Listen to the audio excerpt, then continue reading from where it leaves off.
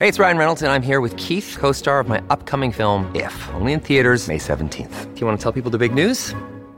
All right, I'll do it. Sign up now and you'll get unlimited for $15 a month and 6 months of Paramount Plus Essential Plan on us. MintMobile.com/switch. Upfront payment of $45 equivalent to $15 per month. Unlimited over 40 gigabytes per month. Face lower speeds. Videos at 480p. Active Mint customers by 531.24 get 6 months of Paramount Plus Essential Plan. Auto renews after 6 months. Offer ends May 31st, 2024. Separate Paramount Plus registration required. Terms and conditions apply if rated PG. Big stories, big guests, the big picture. Afternoons with Rob Breckenridge. Weekdays 12:30 to 3, 770 CHQR. So certainly one of the industries that's going to take longer to recover is the airline industry, and with that, the tourism industry, just the ability for people to travel, either for Canadians to travel abroad or to have international travelers coming to Canada. Now, obviously, getting to a vaccine, that'll be a big step. But what about in between? What else can be done prior to that can really start to get this industry getting closer back to normal? There's a lot of hope that testing can be a part of the solution, and in particular, the benefit of rapid testing. In fact, what's interesting is that there's been a pilot project underway in Toronto, in partnership with McMaster Health Labs and the Greater Toronto Airports Authority, testing international travelers and using rapid tests. They've done 13,000, in fact, returning international travelers who agreed to participate. More than 99% tested negative. Of that, less than 1%, more than 80% were being detected in the initial test, and the rest on day 7, with none being detected by the day 14 test. So some encouraging results, and building off of that, Air Canada has announced that they are acquiring 25,000 rapid testing kits. So this is a step toward doing this, I think, on a much larger basis. And the idea of, making people more comfortable when it comes to getting on a plane with a bunch of strangers. And even, I think, from government policy perspective, maybe we can have some wiggle room on this 14-day quarantine rule if we have more readily available testing. And it's something that Air Canada talks about.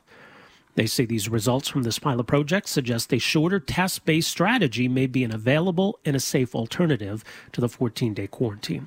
So a potential game changer if we're able to really scale this up and deploy this on a wide scale. So joining us to talk more about the potential of this and how badly the airline industry needs this kind of a solution right now. I'm very pleased to welcome to the program here this afternoon Dr. Frédéric Dimanche, Director of the Ted Rogers School of Hospitality and Tourism Management at Ryerson University in Toronto. Dr. Dimanche, thanks for joining us here today. Welcome to the program. You're welcome. Good afternoon. So what are your thoughts on how effective this could be in helping the industry find some footing here? Well, you said it yourself. It could be a game changer for the industry. I'm glad that you reminded people that it's probably the industry that has been the mostly affected, mostly hit, by the coronavirus and the crisis in the past few months. Lots of people lost their jobs. Just in the United States, yesterday, American Airlines and United Airlines just announced that they were laying off about 30,000 people. So, it's really a struggling industry. And when we have news like this, it could be a game changer indeed. At least it's giving people hope that, business is not going to go back to what it was a year ago, that's for sure. But at least we are trying to provide people with the confidence that they need to travel. And this rapid testing procedure is going to help that. And on the other hand, it's going to take away from this blanket measure to require for people coming from abroad a 2-week quarantine, which as you know, is obviously, deterring a lot of travelers from going anywhere around the world for business or for pleasure. Yeah, it's a big factor. I mean, to have to factor in an additional 2 weeks after you've gone anywhere where you're just stuck at home, it's not something people are eager to do. So, right. Testing seems to address both of these, right? I mean, the idea just in terms of people feeling safe on airplanes and being around a bunch of strangers, if everybody's getting tested before they get on the plane, that would go a long way in easing those concerns, wouldn't it? I think it will go a long way indeed. And again, I think it's important to remind people that, the studies that we can read about in the past few weeks or months, indicate that traveling by plane is not really dangerous. This is not where people are getting infected. Why? Because the airlines have been putting in place very careful procedures already. They are very much focusing on hygiene and sanitation. They absolutely require people to wear masks. They take people's temperature before boarding the plane. So there are already all kinds of measures that are in place. Not even talking about physical distancing in the plane, where people, if it's possible, and it's very often possible because there is not much demand, right? There is room in a plane, so people don't have to be sitting next to each other, or at least next to people that you don't know. So this is probably going to be an additional factor, the testing, in providing people with the trust and the confidence that they need to travel again. Now, with regard to that quarantine period, do you think it's possible that we can figure out kind of a compromise here that, the idea of someone getting tested upon arrival and then maybe getting a follow-up test a few days later, would that be sufficient? Could we maybe do away with this 14-day period? Well, it's possible. There are some countries that require a quarantine of only 8 days, so that's already a step forward. And I think if we could do rapid testing on arrival, but also on departure, in other words, that there would already be some kind of a 24-hour period where people could be tested. Some countries, will require you to arrive if you have a test that is negative within a 48-hour period. And if on arrival you do another rapid testing opportunity, you double down on your control of the situation and making sure that people, first of all, are going to be tested. But again, the other thing is that they're going to be traced. And that's one of the main efforts that we have to do. We have to track people, if I may say, or to trace them should they be positive. And that's something that testing will achieve, because when you're being tested, we know everything about you. How much is this going to have to be scaled up for it to have a meaningful impact? 25,000 tests, I mean, that's an initial order, Canada says, and obviously it would require a lot more than that. It will require a lot more, and as you know, currently I don't know what's the situation in Calgary and Alberta, but in Ontario right now, the province is behind in terms of capacity. There is more demand than what they can do in delivering the results of the test. So obviously, there is a big public health machine that needs to be put in place. It will take some time, but then again, demand for travel is not going to go from 15% of what it was last year to 50 or 60% in just 2 or 3 weeks. It will be, slowly moving forward. It will take some time.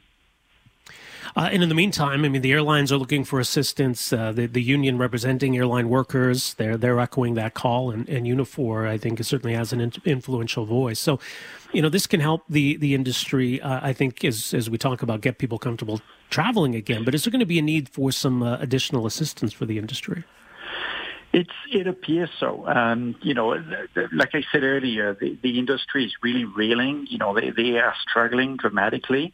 It's not just the airlines, but it's all kinds of, transportation. It's the accommodation sector, the hotel sector, the food and beverage sector, as you know, the travel sector. Think about the tour operators, the travel agencies. Think about the cruise sector. The CDC has announced a no cruise order in the United States until the end of the year. So all of those have been very bad news for the travel and tourism industry, and we need that sector, especially transportation. Transportation is essential for not just for leisure travel, but also for business travel. And the economy is not going to recover if we don't have a transportation system that is efficient. All right. Well, some interesting insight, Dr. Dimanche. Thank you so much for joining us here this afternoon. Appreciate it. You are welcome. Thank you. Good afternoon. Take care. That is Dr. Frédéric Dimanche. He is director of the Ted Rogers School of Hospitality, Tourism Management at Ryerson University in Toronto. So, yeah, and he sees this as a real big breakthrough potentially. It is going to have to be scaled up a lot more than this. And so it's unclear how long it's going to take the airlines to get to that point. part of it's going to have to involve some signal from Ottawa that Ottawa is okay with this approach and maybe even some further cooperation. I think ultimately, look, we got to make sure that the provincial labs have the testing capacity that they need. Mind you, it's certainly Air Canada's prerogative or any other private company to purchase on their own any kind of approved testing device that's available. So it would be unfair to suggest that Air Canada is somehow taking away from Ontario's testing capability or any other province. And I think we need to recognize, too, that obviously, look, this industry, the airline industry, the broader tourism industry represents a lot of jobs. It's a big part of the economy. And so that's got to be a consideration, too. Look, ultimately, I think the thing that's going to help the industry the most is keeping the virus suppressed as much as we can. Because if all of a sudden you got raging virus hotspots all over the place, it's all a moot point. Who's going to want to travel to any of these places? So first and foremost, I think you want to ensure that, A, there are places that Canadians are comfortable traveling to, and B, that there are countries we are comfortable welcoming travelers from. But obviously, the ability to test does overcome some of that, but I think ultimately that's got to be the starting point. So the idea, though, of having widely available rapid testing for people who are traveling, it can make a huge difference. Just even in terms of the unease people might have about going anywhere, getting on an airplane. And certainly, I think, in helping us to figure out a way around the 14-day quarantine, it made sense, obviously. We were having a lot of cases being brought back into Canada initially by returning travelers. We probably didn't move quickly enough on this or enforce this strictly enough at the outset. But looking at where we're at now and the tools we have available, that maybe we don't need it to be quite as rigid now. So again, the idea of a testing-based approach where you're tested either before you depart or when you arrive.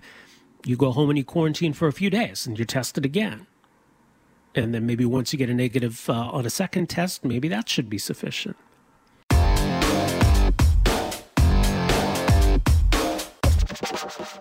All right, so obviously, look, we've still got a pandemic we're dealing with, and our focus really ought to be on responding to it. But there is going to be a need, and the federal government has talked of it, and going back and reviewing our response. And was it what we needed it to be? Was it as effective as it could have been?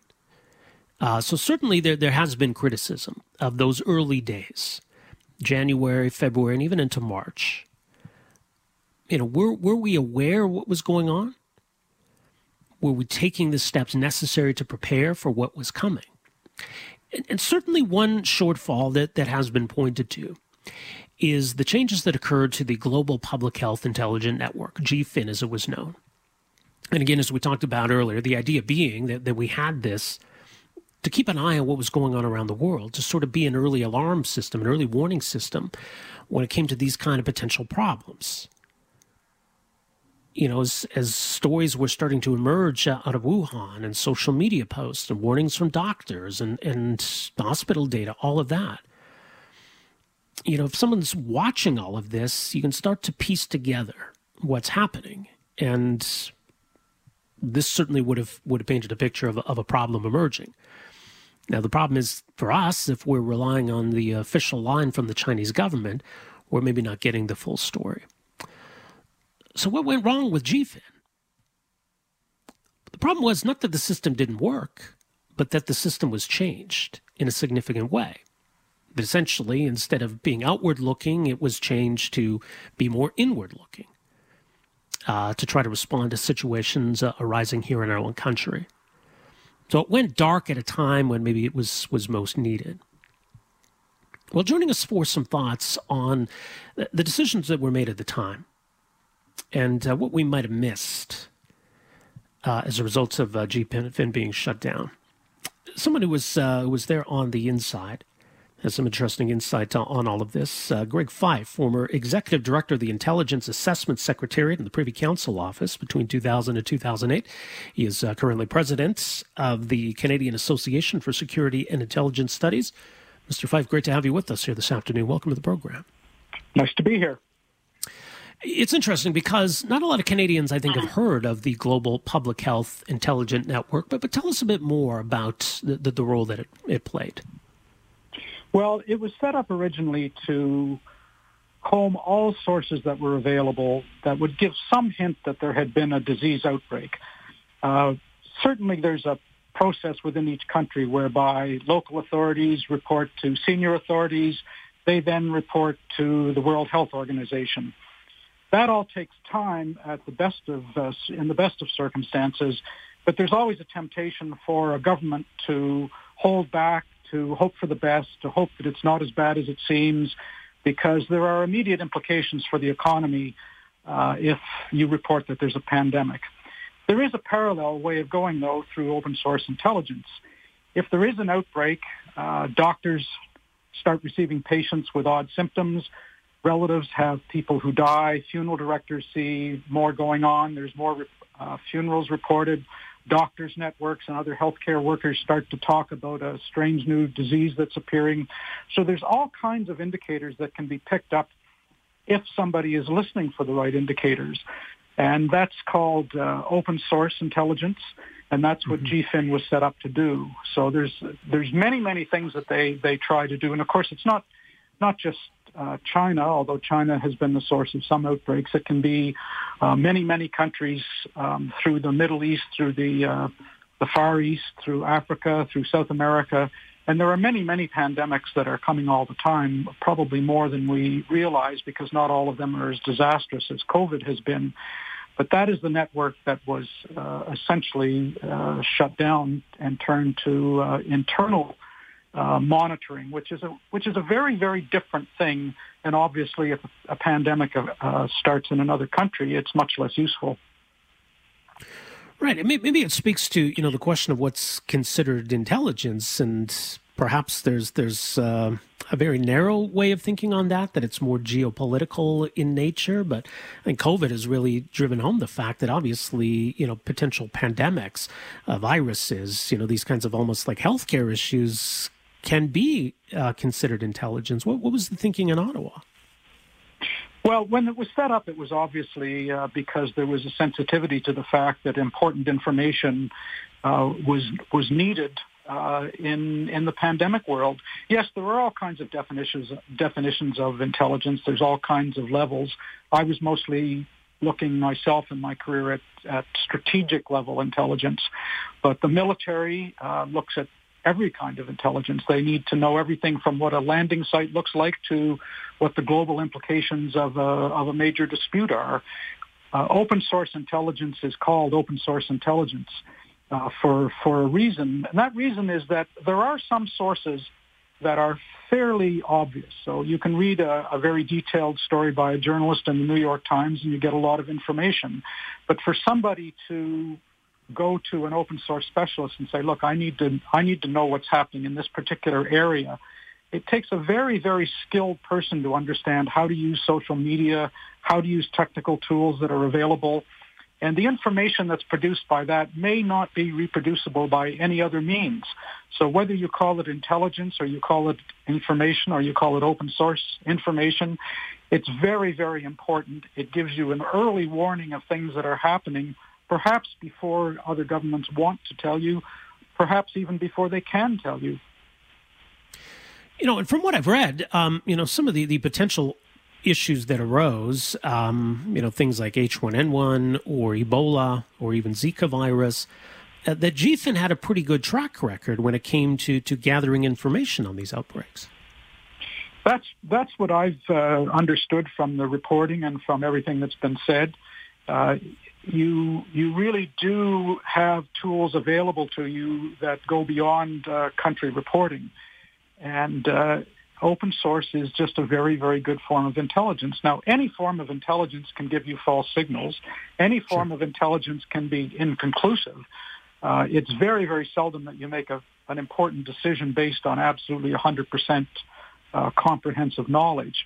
But if you get an indication through open source intelligence that something is going on, then you can turn all your resources towards finding out what exactly it is and whether your first indication should be taken as a serious warning.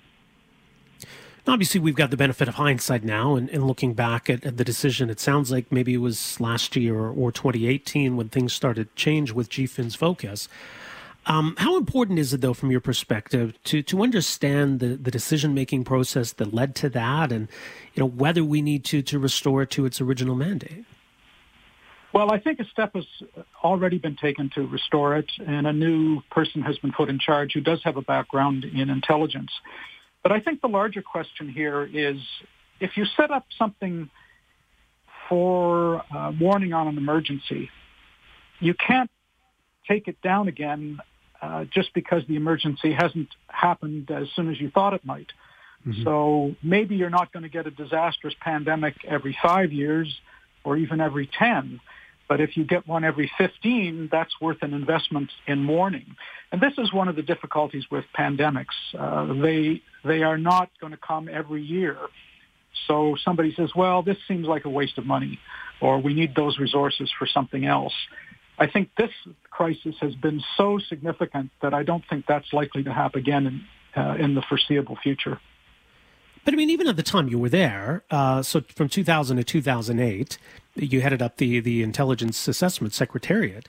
If someone had proposed this change at the time, I mean, what would your own reaction have been?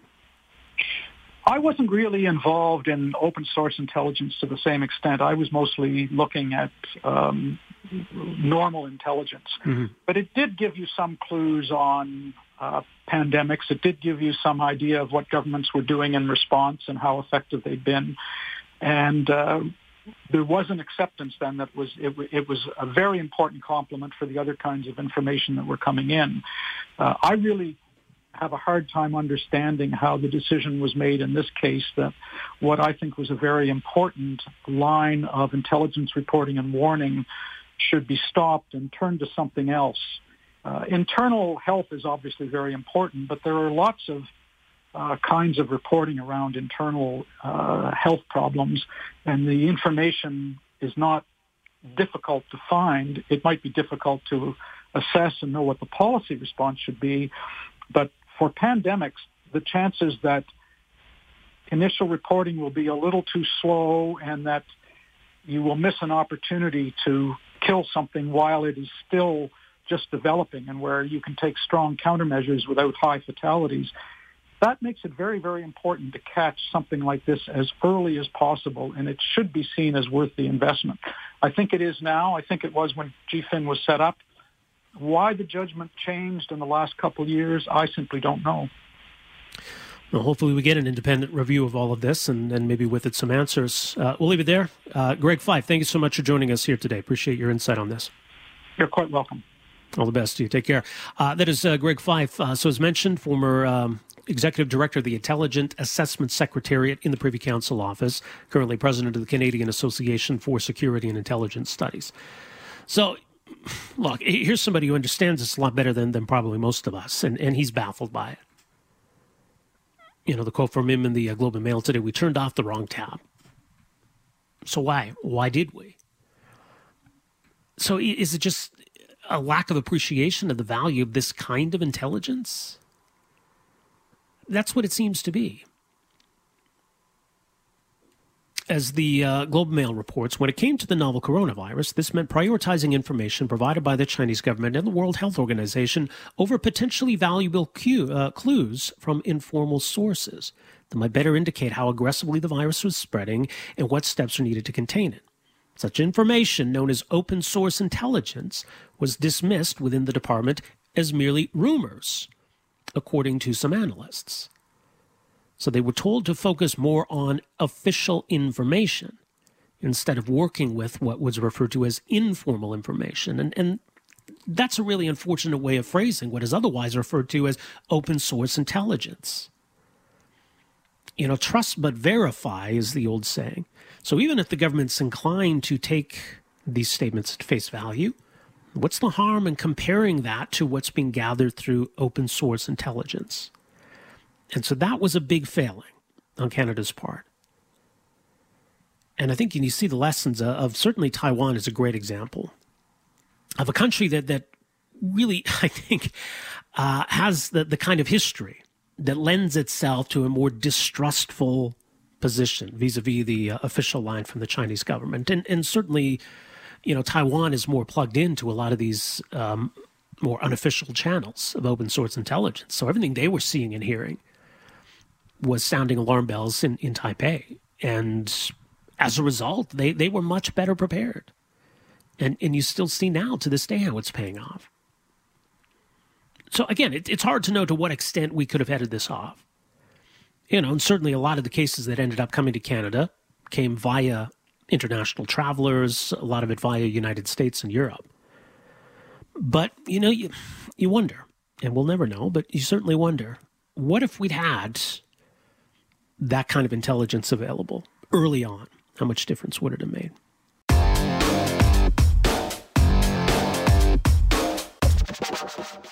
Well, certainly the Bronfman family name has long been associated with wealth and power. Family based in both Canada and the U.S., of course, made their fortune through Seagram's, the liquor company. But now the Bronfman name has been linked to something much more nefarious. The heiress to that Seagram's fortune, Claire Bronfman, has received a sentence of 81 months in jail and a $6.5 million fine for her role in what was known as Nexia.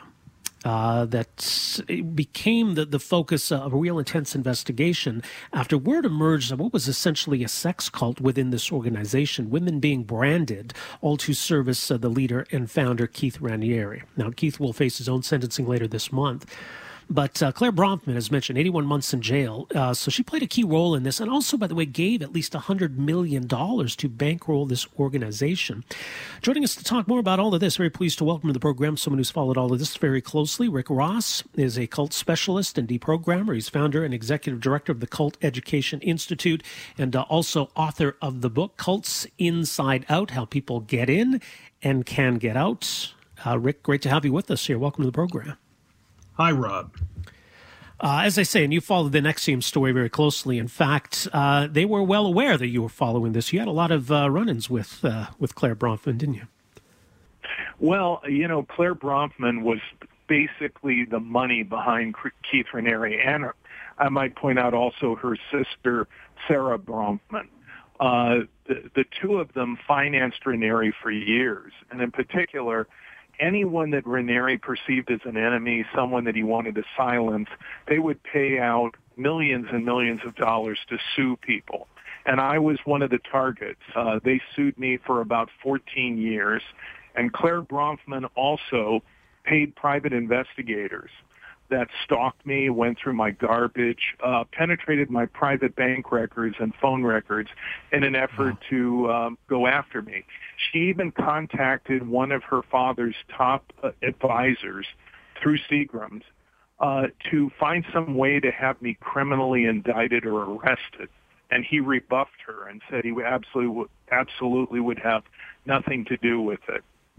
And so I had quite a long history dealing with the Bronfmans and dealing with Keith Raniere. So as you say, she played a key role in all of this, not just through financing, but the very active role she took. And it's one of the weird aspects of the story, just how devoted so many of these people were to Keith Raniere. What was it about him or this organization that he built that really drew people in, people from privilege, from show business, from wealth? Yeah, Allison Mack from Smallville, Nikki Klein from Battlestar Galactica. She still is loyal to Raniere, even though apparently she was branded with a cauterizing iron with his initials. And she and another woman who were recently interviewed didn't want to talk about it, but implied that they had been part of the sex ring that Raniere established, that they had sexual relations with him. I think what happened here is that Raniere sold himself as a kind of self-help guru. He had all these seminars and courses that people would enroll in. They would pay him thousands and thousands of dollars to do so. And during this process, he would break them down. And these seminars could last 14, 16 days, grueling hours, not enough sleep. And he would just basically cave people in, and then they would begin to, submit to him. And his demands would be ever escalating. I don't think anyone that became enrolled in NXIVM at first blush understood what this organization was really all about, or who Keith Raniere really is. I mean, he billed himself as a genius with an over 200 IQ, but in fact, he was a predator, and he basically tricked and trapped young, vulnerable people and many celebrities through deception and through coercive persuasion. Right, yeah, the coercive persuasion, and there's one troubling element of how they approached all of this, the idea that members needed to turn over what was known as collateral, and it was deemed some kind of a personal sacrifice, part of your journey to becoming a better person. But ultimately, it was something that was held over these people. It was one way of keeping them from ever leaving. They were essentially being blackmailed. Yes, they were. And they would give information that was embarrassing about their personal and private life, possibly photographs of themselves in the nude, whatever they felt was incriminating. Some would even exaggerate what had happened in their lives. And Raniere would use that. He would hold that over them. And so that your listeners understand exactly, he created a subgroup that was called DOS. It was a dominatrix, dominating slave cult within a cult. And Raniere would have each woman submit to being branded with a cauterizing iron on her pelvis with his initials.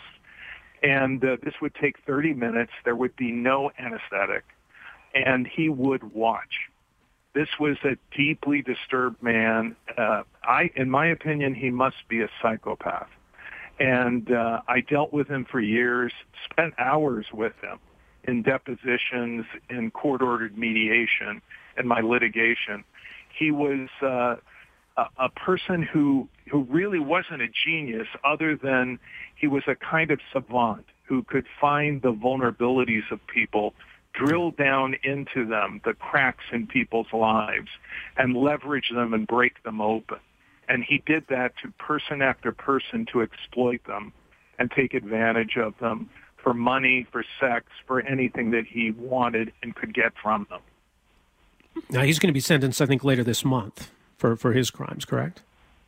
Very likely he will be sentenced, Rob, to probably the rest of his life in prison. Yeah. The sentence that was given to Claire Bronfman was certainly indicating that this judge is serious about these people being punished. And Claire Bronfman, in a way, was a victim, but in another way, she was his number one enabler.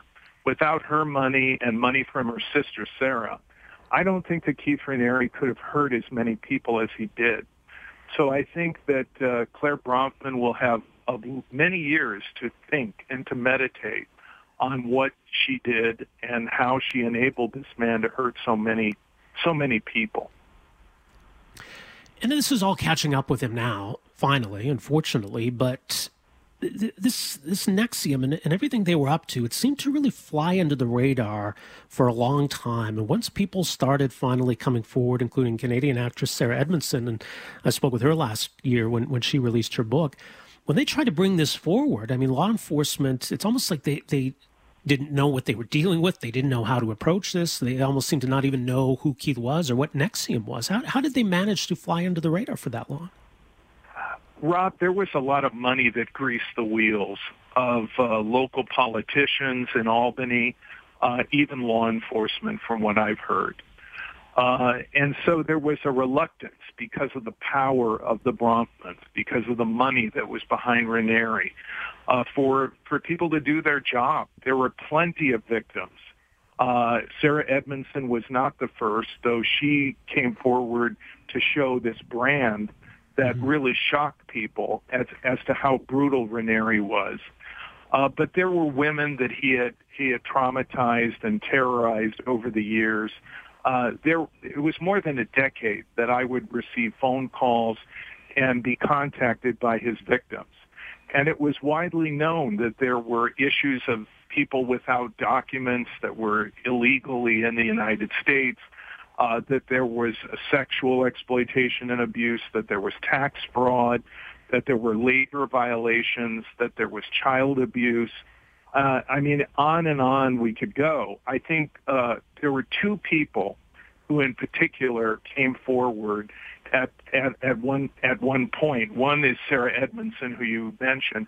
Another is the actress Catherine Oxenberg, who worked with Sarah Edmondson and others to expose Raniere.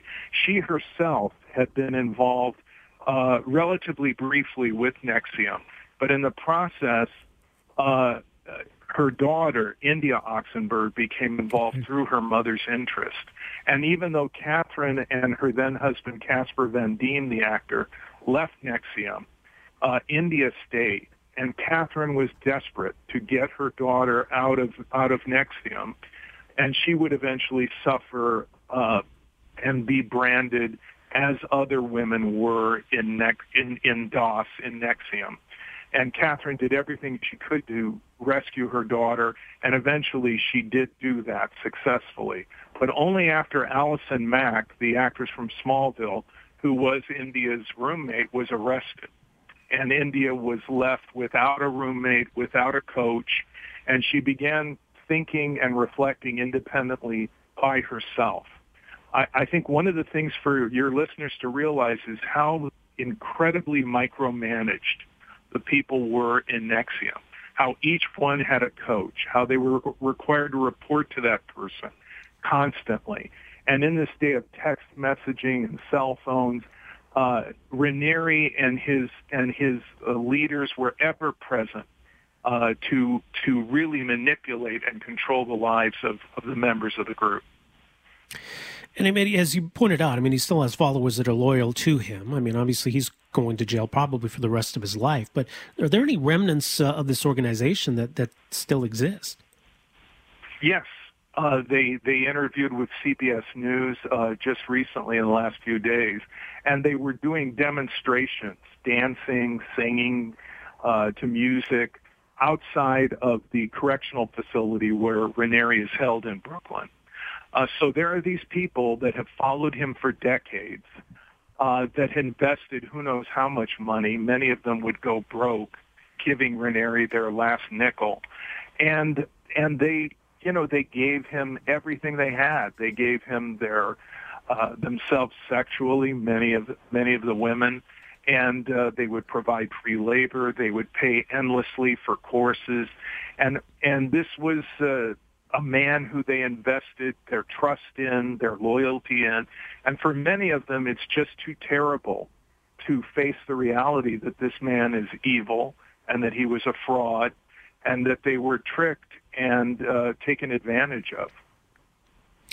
And Rick, just while we have you on the line, I know we've been hearing a lot in the news lately about some of these groups on the far right that have been getting the attention of law enforcement. I know the debate this week about the Proud Boys kind of into the spotlight. We've been hearing a lot about this group QAnon as well, this movement. I mean, as you keep an eye on some of these groups, how much of this to you sort of does seem almost cult-like in nature, and how worried are you by the rise of some of these groups? Well, Rob, first of all, let me give you a definition, or the nucleus for a definition of a destructive cult. First, you need to see the single most salient feature in such a group, which is an absolute authoritarian leader who becomes an object of worship and has no meaningful accountability. That would be like Jim Jones, Keith Raniere, David Koresh. And then second, that leader uses a thought reform program or coercive persuasion to break people down and gain undue influence over them. And then finally, that the leader does harm, that the people are hurt. And that varies by degree from group to group. So when you look at QAnon, which is an online conspiracy theory community that is very disturbing, it's unclear who Q really is. Is Q an individual? Is Q a collective? Who is Q? Other than that, though, I would say that there is evidence that there is a kind of echo chamber indoctrination going on with QAnon followers online. That is, that through social media, through this kind of bubble that they create, where they only refer to their own YouTube videos, their own downloads, their own community online, and they reinforce each other, that there is this kind of cult-like mentality where they seem to be disconnected from reality and in their own kind of alternate universe. And certainly QAnon has been destructive, and there has been violence, promoted by the group in a very disturbing way, often claiming to save children. They perpetuate their conspiracy theories. The Proud Boys, to me, would be just one more hate group. I'm not aware that they have an absolute authoritarian leader that is the focus of the group. But that's what you look for a destructive cult, that it's personality-driven, defined by a living leader who controls things, like Keith Raniere did. Much more at culteducation.com. And again, the book, Cults Inside Out. Rick, always do appreciate the insight, and thanks again for making some time for us here today. Thank you, Rob. All the best. That is Rick Ross, cult specialist, deprogrammer, founder, executive director of the Cult Education Institute, culteducation.com, and author of the book, Cults Inside Out. All right, 403-974-TALK is our number here. We are back with more right after this. Thanks for downloading and listening to the podcast. Don't forget to subscribe, rate, and review for free at Apple Podcasts, Google Play, or wherever you find your podcast. You can also find me on Twitter at Rob Breckenridge, and you can email me, rob@770chqr.com. Talk to you next time. Afternoons with Rob Breckenridge, starting at 12:30 on News Talk 770 Calgary.